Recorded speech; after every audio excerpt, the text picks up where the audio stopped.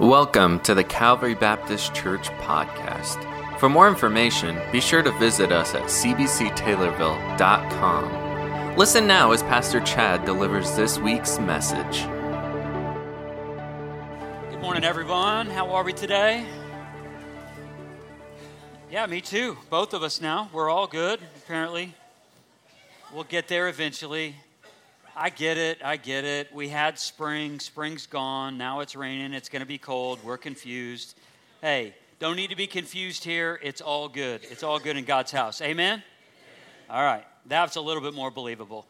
Hey, we are starting a new series today called Are We There Yet? And I just want you to know that the idea of a road trip is actually a metaphor for life. So this series is it's for people like us who maybe we started out on the road trip that we call life, and maybe we just ran out of gas somewhere along the line, or maybe we got a little distracted and we actually veered off course along the line somewhere, or maybe in the course of our life we were being directed to go somewhere and do something, and yet we just stopped midstream and we just didn't follow through. So this message is for anyone and everyone who maybe has procrastinated or maybe who's just gotten stalled out on their walk with Jesus. Can we just be honest today and just say, maybe at some point you've gotten stalled out on your walk with Jesus? Can you say that? I can say that with honesty. You see, that's the thing about a life with Jesus. It's a long walk with Jesus through our life.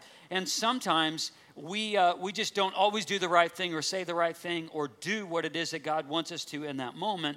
And I think the reason why is a spiritual one as much as it is a physical and emotional one at times. But I just want to maybe survey the crowd a little bit and maybe narrow it down a little bit. Do I have any chronic procrastinators in here? Raise your hand if you're a chronic procrastinator. Don't delay, by the way. Don't delay. Just say that you're a chronic procrastinator. Raise them up. All right, then I'm going to talk to you and everybody who's next to you who didn't raise their hand too. I'm talking to all of you. Because here's the thing I know about life. Life is hard and life is long, and sometimes in the course of life, we take detours that we didn't even know existed. We have things that happen to us in the course of life where we set out to go do some things or to be obedient in some things, and then for whatever reason, we get stalled out. I mean, all of us, we have a hard time when it comes to all the different facets of life, don't we? Isn't it just hard to fit in time for family and friends and hobbies and self-care and exercise and a walk with Jesus and church life and serving and honoring your parents and your kids and keeping them fed and putting them to bed at night and then knowing you have to go to work in the morning? I mean, isn't it hard to manage all these things? Of course it is. So it's so much a message in a series, really, not just for you, also for me, because that's the thing about life. You may not be a procrastinator in 5 areas, but I guarantee you there's another 5 that you drag your feet.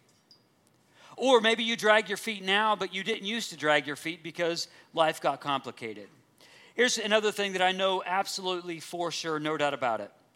Because we have so much to do and we feel pressured by all of our demands, that we find time for one thing. We always do, and that's procrastination.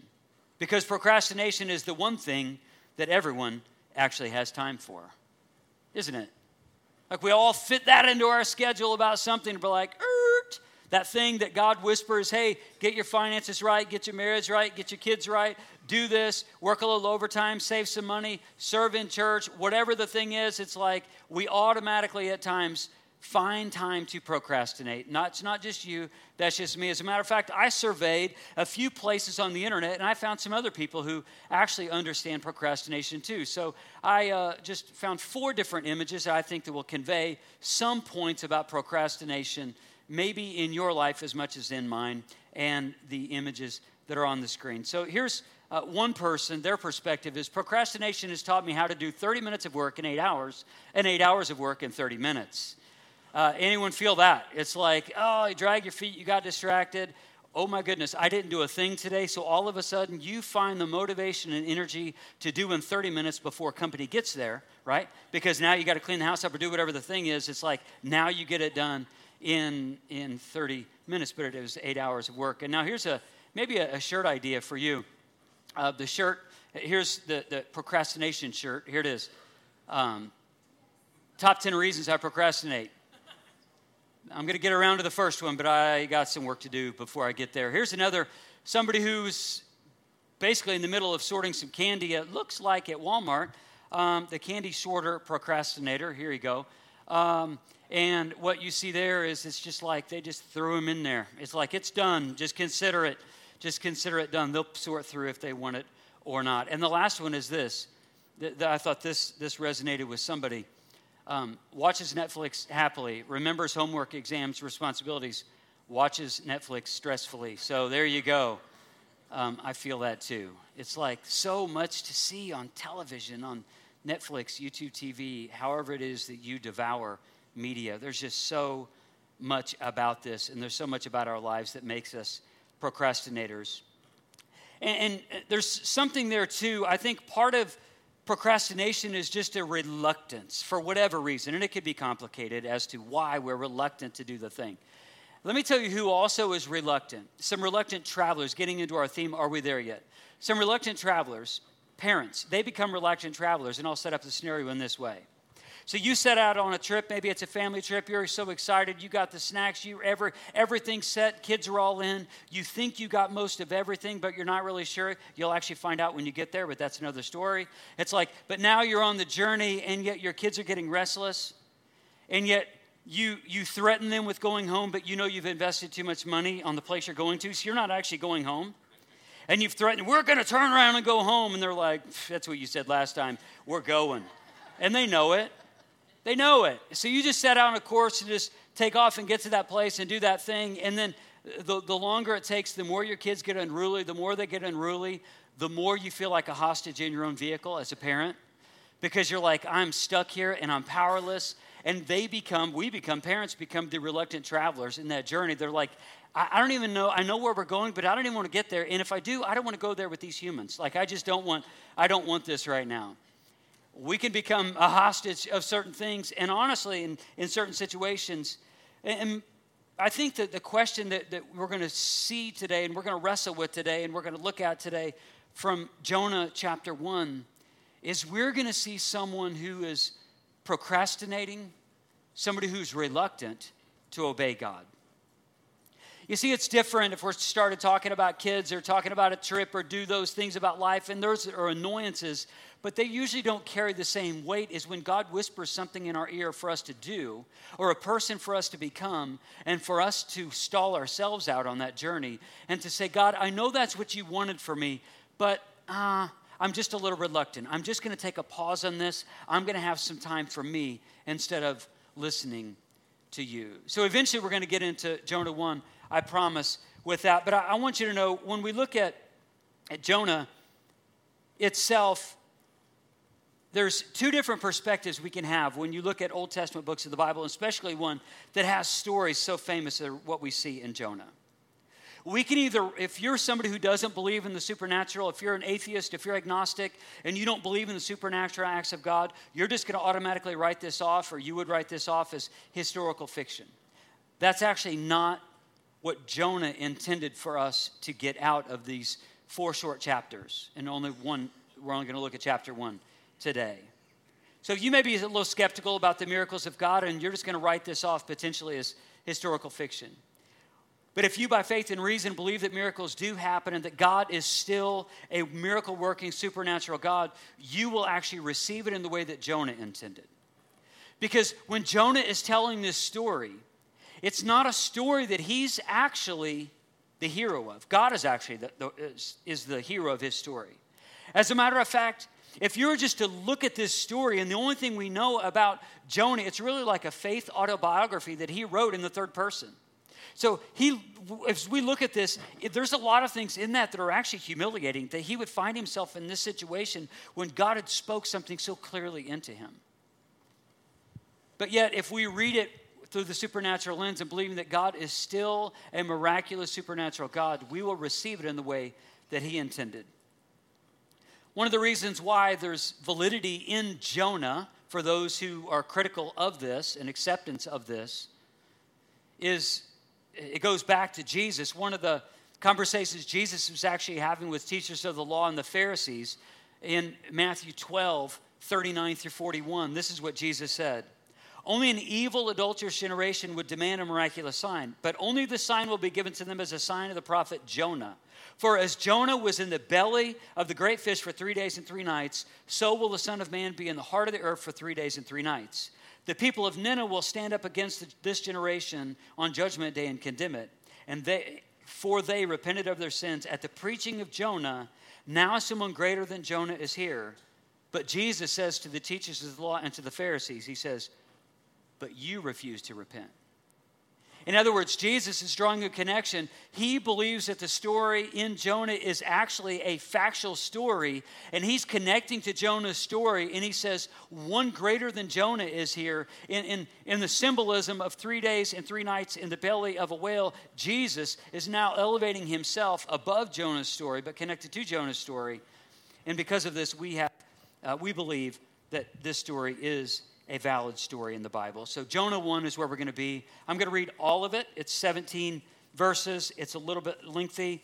And I just want you to know my 4 main points for today are only out of the first couple verses, but I want to be clear on the scripture and what's going on in this passage, because we're going to see a real snapshot of Jonah, where he is, where he's supposed to be, and where God is in the mix. So Jonah 1 verse 1 says this: the word of the Lord came to Jonah, son of Amittai. Go to the great city of Nineveh and preach against it, because its wickedness has come up before me. But Jonah ran away from the Lord and headed for Tarshish. He went down to Joppa, where he found a ship bound for that port. After paying the fare, he went aboard and sailed for Tarshish to flee from the Lord. Verse 4. Then the Lord sent a great wind on the sea, and such a violent storm arose that the ship threatened to break up. All the sailors were afraid, and each cried out to his own God. Notice the word God there is a small g, not a large g. And they threw the cargo into the sea to lighten the ship. But Jonah had gone below deck, where he laid down and fell into a deep sleep. The captain went to him and said, how can you sleep? Get up and call on your God, small g. Maybe he will take notice of us, and we will not perish. Then the sailors said to each other, come, let us cast lots to find out who is responsible for this calamity. They cast lots, and the lot fell on Jonah. So they asked him, tell us, who is responsible for making all this happen to us? What do you do? Where do you come from? What is your country? From what people are you? He answered, this is Jonah. I'm a Hebrew, and I worship the Lord, the God of heaven, who made the sea and the land. This terrified them, and they asked, what have you done? They knew he was running away from the Lord, because he had already told them so. The sea was getting rougher and rougher, so they asked him, what should we do to you to make the sea calm down for us? Pick me up and throw me into the sea, he replied, and it will become calm. I know that this is my fault that this great storm has come upon you. Instead, the men did their best to row back to land, but they could not, for the sea grew wilder than before. Then they cried to the Lord, O Lord, please do not let us die for taking this man's life. Do not hold us accountable for killing an innocent man. For you, O Lord, have done as you pleased. Then they took Jonah and they threw him overboard, and the raging sea grew calm. At this, the man greatly feared the Lord, and they offered a sacrifice to the Lord and made vows to him. But the Lord provided a great fish to swallow Jonah, and Jonah was inside the fish for 3 days and 3 nights. This is a remarkable passage, not just because it's a story that maybe you heard in children's ministry or children's reading time, or maybe even in family devotions. Those things are amazing and they're miraculous when you receive this in the eyes and the faith of a child. You just receive it without question. But to me, not only is that amazing, but it's also amazing to me that God would still choose to use human beings to bring his message to other people. It's amazing to me that even in the midst of this, about 730 or so years, 760 years before the birth of Jesus, Jonah has been given a mission by God to go speak to a particular group of people, because God still loved those people, although he was about to send wrath to them. But before the wrath came, and it would come a generation or so later, a few hundred years later after Jonah, eventually the people of Nineveh and the Assyrian Empire would be overturned by the Babylonians. You can read this in the Bible. This is just some of the epic tales of the Old Testament. So eventually doom would come to the Ninevites and to the Assyrians. Nineveh was the capital of the Assyrian Empire. So eventually doom would come, but yet God wanted them to have a chance of repenting. God wanted them to have a chance of receiving the truth and turn from their ways. Some things about this passage we're going to dig into. Back to verse 1. The word of the Lord came to Jonah, son of Amittai. Go to the great city of Nineveh and preach against it, because its wickedness has come up before me. The word of the Lord came to Jonah, son of Amittai. First thing, if you're someone who's going to be taking notes this morning, you see that he is the reluctant preacher. He was given a mission by God, and he was to obey that particular word from God to bring the message to the Ninevites so that they may repent of their sins, that they may experience cultural renewal, that they may experience not just personal change, but maybe a change at the level of the whole culture and of the power of the empire, because Nineveh is actually the capital of the Assyrian Empire. Think how amazing if a revival were to break out in Washington, D.C. right now amongst our lawmakers. Just imagine how that would then permeate to the rest of the 50 states. It's that kind of power and that kind of influence that God has gifted and yet challenged Jonah to go out. I'm so excited. My words are getting all tripped up this morning. Probably going to be more of that. I'm fired up today. But he is a reluctant preacher. He is the one who's supposed to be bringing the message. There's no one following right behind him. He is the messenger primarily at this time. And yet he's reluctant. Jonah himself, if you're to do more of a deeper dive in the scriptures, there's a reference. Scholars believe there's a reference to Jonah in 2 Kings 14:25. And it mentions the name Jonah. It states that Jonah was trying to convince King Jeroboam to push the country's boundaries through military force. And he convinced Jeroboam to do so, and he pushed those boundaries by military force, and this actually caused him a great victory. So then Jonah became a national hero. So you have a national hero and someone who is looked up to by other people. He's a hero to his other people. But yet God's command to him was to go to the great city of Nineveh. Not great because they were spiritual, not great because they were moral, great because they were powerful. Go to the powerful city of Nineveh and preach against it, because its wickedness has come up before me, says Almighty God. You see, in order for God's love to reach them, Jonah had to meet them.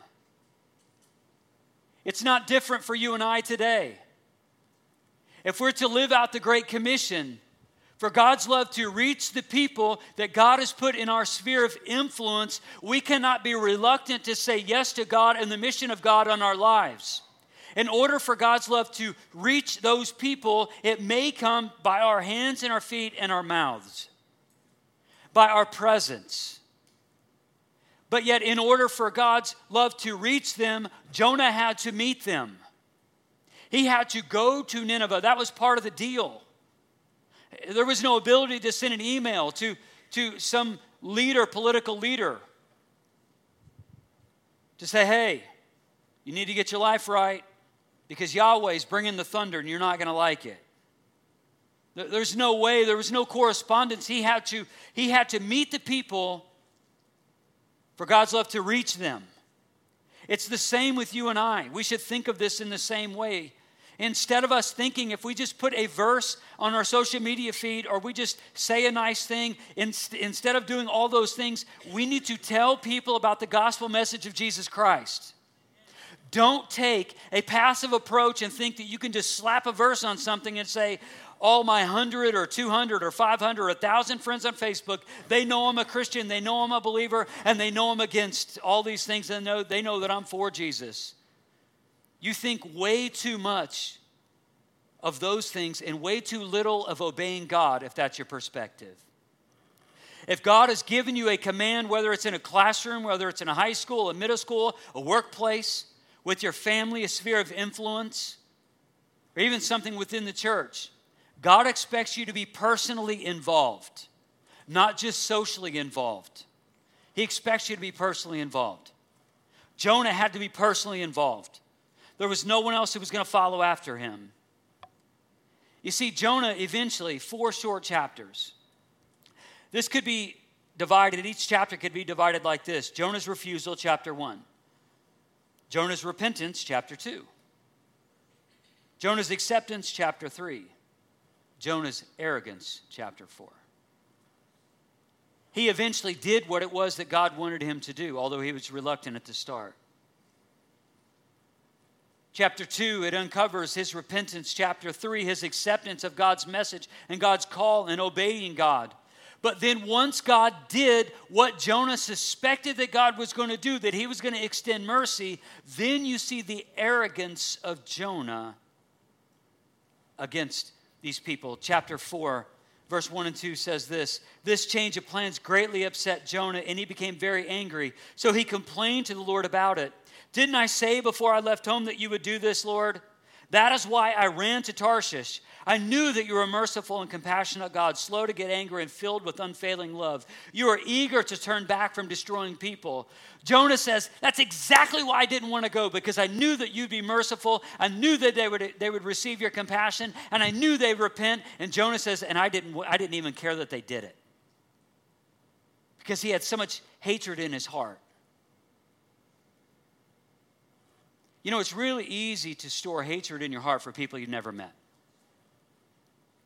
But the moment that you invite somebody who's different than you, who looks different than you, who thinks different than you, maybe even believes different than you, some amazing things happen. Instead of just pushing that person aside and keeping them out of your life, when you invite them into your life and you give them a seat at your dinner table, you find it really hard to hate that person. But it's easy to hate the person that you choose to to stay disconnected from. This was Jonah, and he knew that the message of mercy and compassion would land soft on their hearts. He knew the people would repent of Nineveh, and they did. And they responded to the message of hope. And yet Jonah didn't like it because he still had hatred in his heart. The hatred in his heart was stemmed because he was very prideful. His love of country, nation, is fed by arrogance. His love of God was so stingy that he couldn't see God being loved by other people. His theological convictions were so hemmed in that he guarded those, and he didn't want to extend that same grace and mercy and compassion that God was so willing to other people. He did not want that to be extended beyond his own reach. He was the reluctant preacher. Let's do a deep dive into this group of people. They all have an R in them. I was being a little crafty, and yes, I had to go to the internet to do this. This just doesn't happen by mind, but maybe it'd be a little bit more memorable this way. Let's see about the repulsive place. The repulsive place. This place, Nineveh. I've already mentioned that it was an influential city. It was capital city within the Assyrian Empire. They were also very affluent because there were certain trade routes that were right in this area. And so there was a flow because of the Tigris River from the north and south trade route round through Nineveh along the Tigris River, but then also the west trade route followed the southern foothills of the Kurdish mountains in modern-day Iraq. So they met right here at this place called Nineveh. So Nineveh was a city that was very affluent because as these trade routes merged, it was right on the same place.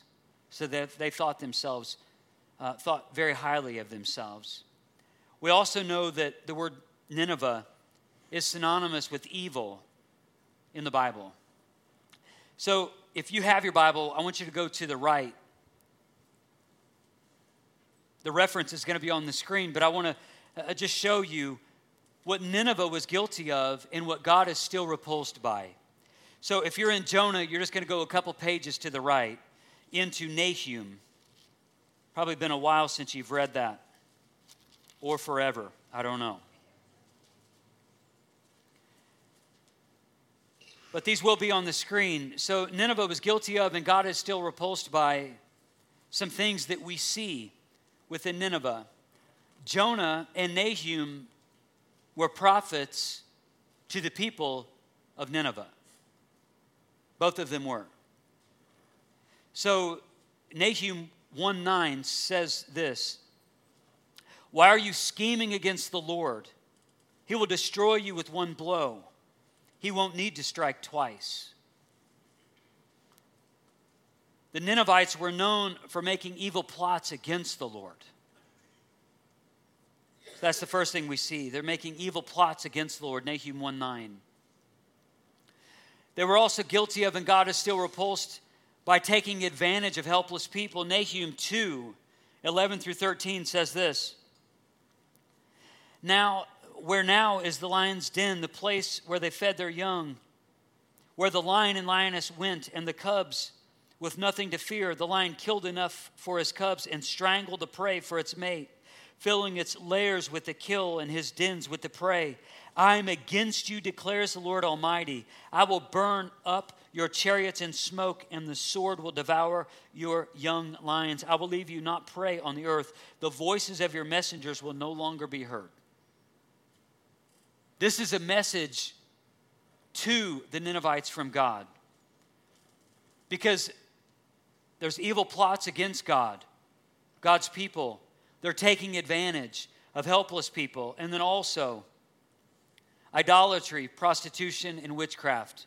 Nahum 3:4 through 6. "All because of the wanton lust of a harlot, alluring the mistress of sorceries, who enslaved nations by her prostitution and peoples by her witchcraft. I am against you, declares the Lord Almighty. I will lift your skirts over your face." There's a picture. "I will show the nations your nakedness and the kingdoms your shame. I will pelt you with filth. I will treat you with contempt and make you a spectacle."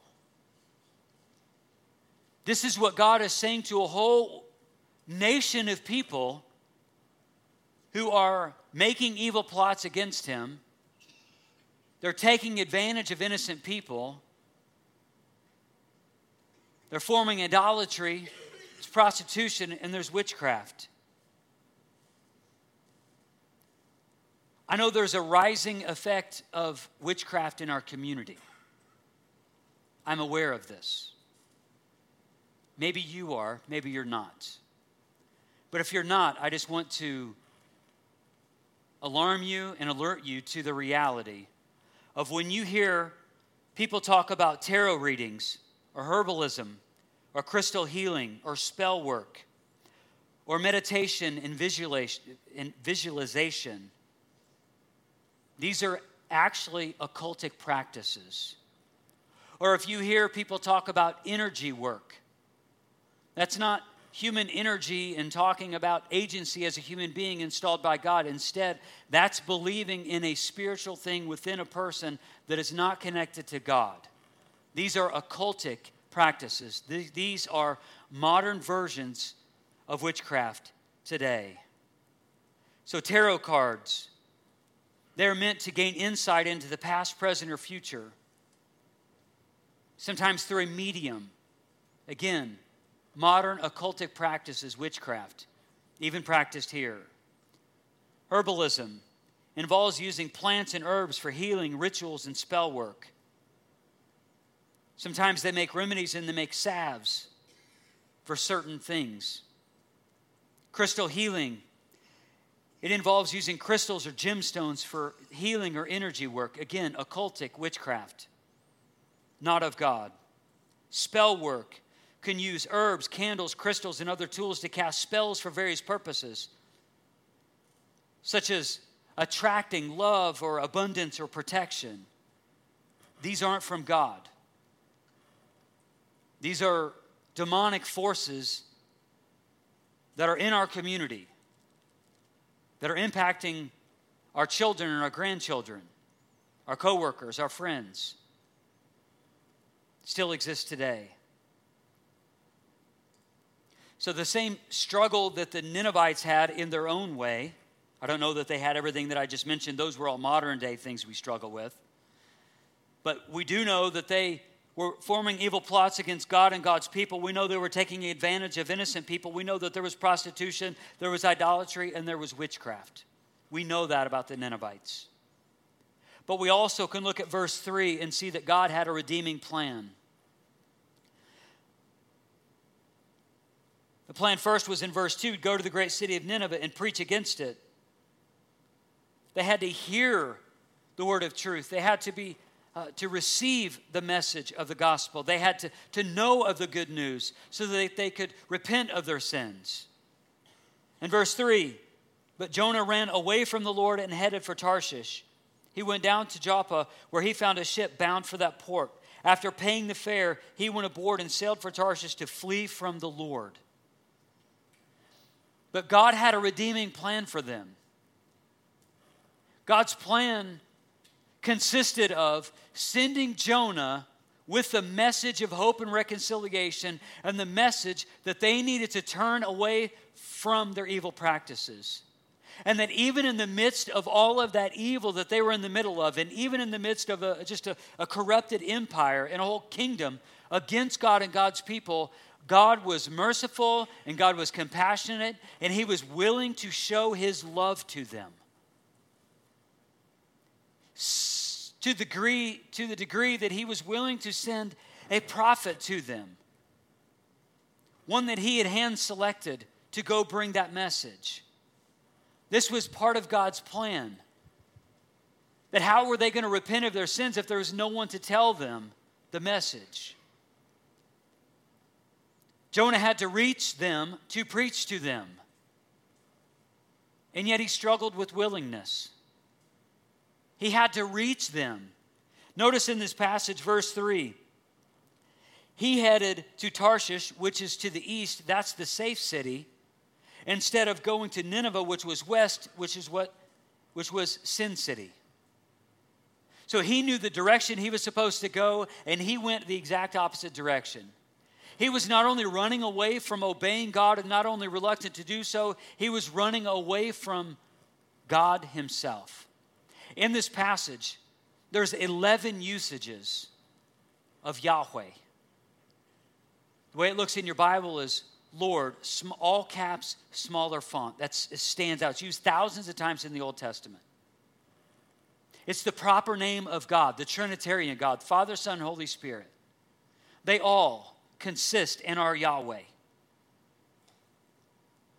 So he's running away to a place that he thinks he's getting away from God and getting away from obeying God.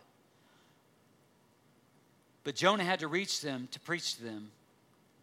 And Jonah had to be within touching distance to teach them. It's the same with you and I. Verse 4 through 7, you see the consequences of his disobedience. You see the running procrastinator. He's the running procrastinator. He's just jetting away from God. And yet God has a remarkable way of getting his attention. Notice that the people on board the same ship as Jonah, I made reference to it in the reading. There's two different references there to God, small g, because they're not all rooting for the home team. They're not all rooting for God. They all have their own gods, and it says that in the passage.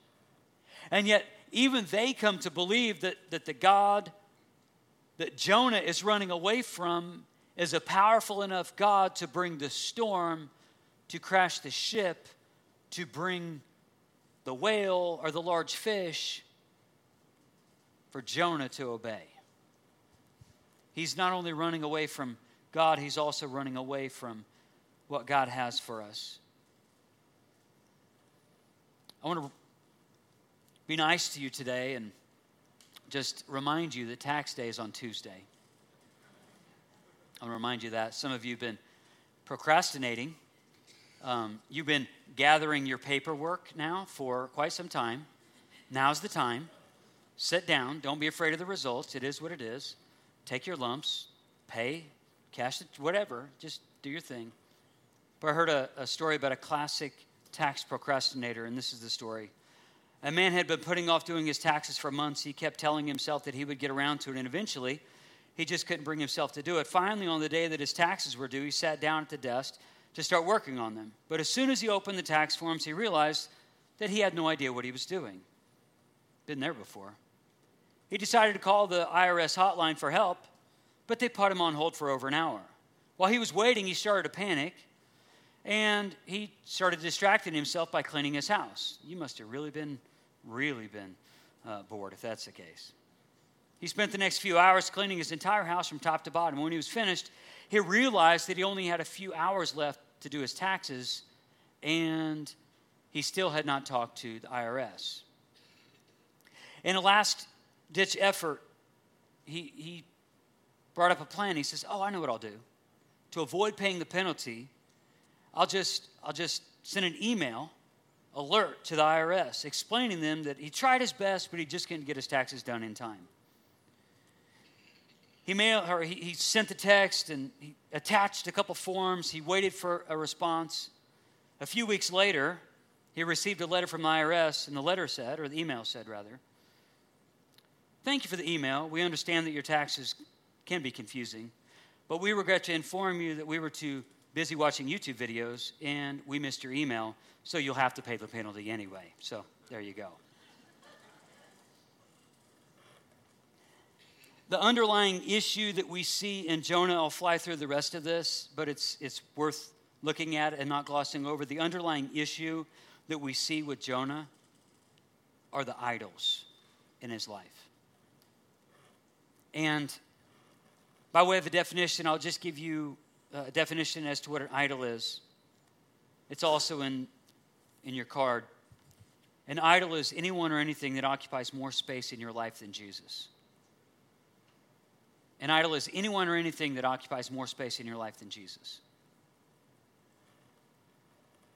Anything or anyone. So, part of my study, I looked into a book by Timothy Keller called Counterfeit Gods, and he listed some idols. And this is where we're going to land today.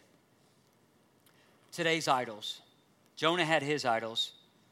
His idols were pride of his ethnicity, his heritage, his country, and his God. Some idols that we still have in our day are some theological idols.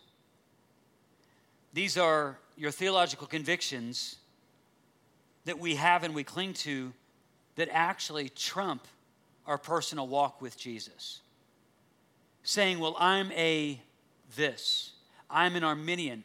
I'm a Calvinist. I'm a Baptist. I'm a Methodist. I'm a this. I'm a that.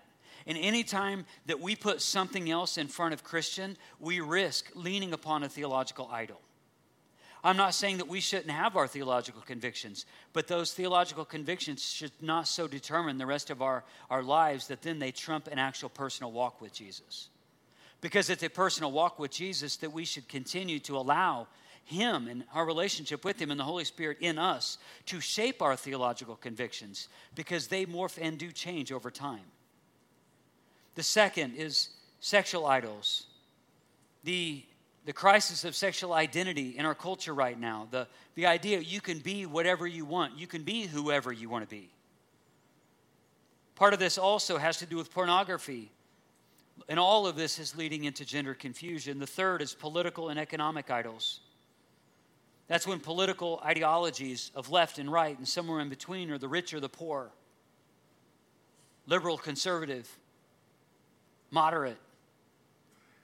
When all of these things become more formative in our life than our walk with Jesus. Or we're known for being more about this or that rather than being a follower of Jesus Christ. The next one has to do with racial or national idols.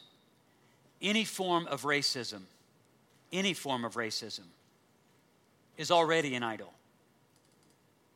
Because you have already blocked out the love for that person, and you're already disobeying the love that God has implanted in you, that he wants to flow through you, to love God with all your heart, mind, body, soul, strength, and to love your neighbor as yourself. And your neighbor is not somebody who just always has the same level of pigment in their skin as you or me. Also has to do with racial and national idols, has to do with militarism, has to do with flags, and has to do with ethnic pride. I'm from this area, I'm from that area. I'm glad I'm not from that area because I'm from this area. Relational idols. One of these being codependency in the home. I'll even go a step further and say a relational idol could be this. Anytime you've used a family member as an excuse for not obeying God. Anytime you've used your family member as an excuse for not obeying God. The next one, religious idols, traditionalism, legalism, denominational alliances, or just moralism itself. And the last, not the least, and not the only, there should be more, but cultural idols. That could be, I'm for Second Amendment rights, I'm for gun control, I'm for governmental authority, I'm for personal responsibility, I'm for family values. Could be the music you listen to. John Calvin is right when he says that the human heart is a factory of idols. He's right. We look at Jonah and we see him as being reluctant to obey God, but if we're honest, there's areas in our life we're in the exact same situation. We're all in the same seat as Jonah about something or someone. And in the midst of all of this, God has called Christians to engage our culture, to help unravel the fabric of sins that have been woven into it. And we can't procrastinate anymore. The level of evil and opposition to the Christian way of life is not just knocking at the door anymore. Now they're pushing on the walls, and those inside the church can see it. There needs to be a reckoning, a revival in the church. The same type of little revival that happened with the Ninevites when they heard the message of hope. They were repenting of their sins. Now, sure, was it a full, blown out revival where everybody got saved? No, because that city was destroyed a time after. But there was a revival that happened. And it's the same spirit that has been reviving people in the Old Testament is still reviving people today. Christian, I want to talk to you. What are you reluctant about when it comes to your walk with God? What are you just dragging your feet? And God has been so graceful and kind and patient. He's reminded you over and over and over, sometimes in a whisper, sometimes in a shout, sometimes in a word by a preacher, sometimes it was a word from a friend, sometimes it could be just a post on Facebook that you saw and God reminded you, hey, remember that thing that we've been talking about? God says, I haven't forgot. You can't either. Why don't you do it? So, Christian, what is it that you're dragging your feet about that God has already said, hey, you need to get this part of your life in order? And maybe your home, your finances, your family is in order, but maybe what you're not doing is you're not obeying the Great Commission. You're not actually bringing the message outside of the safety of your home. You have a sphere of influence, and if you don't, I would say you're actually being disobedient. You're being stingy. You're not being a good steward of your time and space and your talents and your resources, because we need to know and be known by people outside of the faith. Because how are they going to know if we don't share? And yet, the reality is this. Some of us in the room, you're not a Christian at all, and maybe you look at the story of Jonah, and you're like, yep, historical fiction, just like you said. And that's fine. I can't force you to believe. God doesn't even force you to believe. He invites you to believe. And the only thing we do is respond to what God initiates. As you stand now, I don't know what it is that God is saying to you. Maybe in the stillness of a voice, or maybe something a little bit more bold than that. But whatever that is, stop running. Stop dragging your feet. Stop going the other way. Repent. Go back to God. Today could be the best day for the rest of your life, because this could be a monumental day where you said, I stopped running away from God, and now I'm running to God. I want to just sit in some silence just for a second before we sing or do anything else. I just sense He's still speaking. And God doesn't need me to speak for Him. We just need to sit in this moment, allow Him to speak, and see what else He wants to say. So let's sit in some silence, please.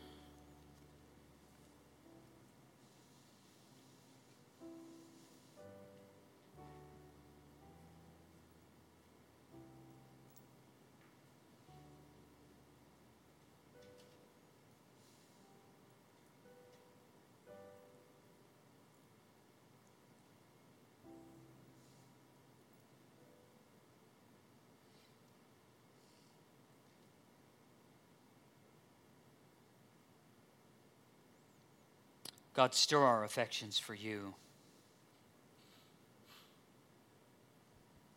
Change us, make us, mold us, draw us to yourself.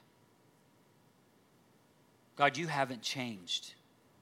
You are the unchanging one in a world that is full of change, and we're changing. Nations change, leaders change. But God, you're the unchanging one. God, give us the faith today to believe it. Give us the faith to leave those idols at the altar today and to cling to you. God, give us the faith to not run away from the obedience that you're inviting us into. God, give us the faith, give us the courage. Spirit of God, help us, move us towards obedience and away from reluctance. In Jesus' name, amen.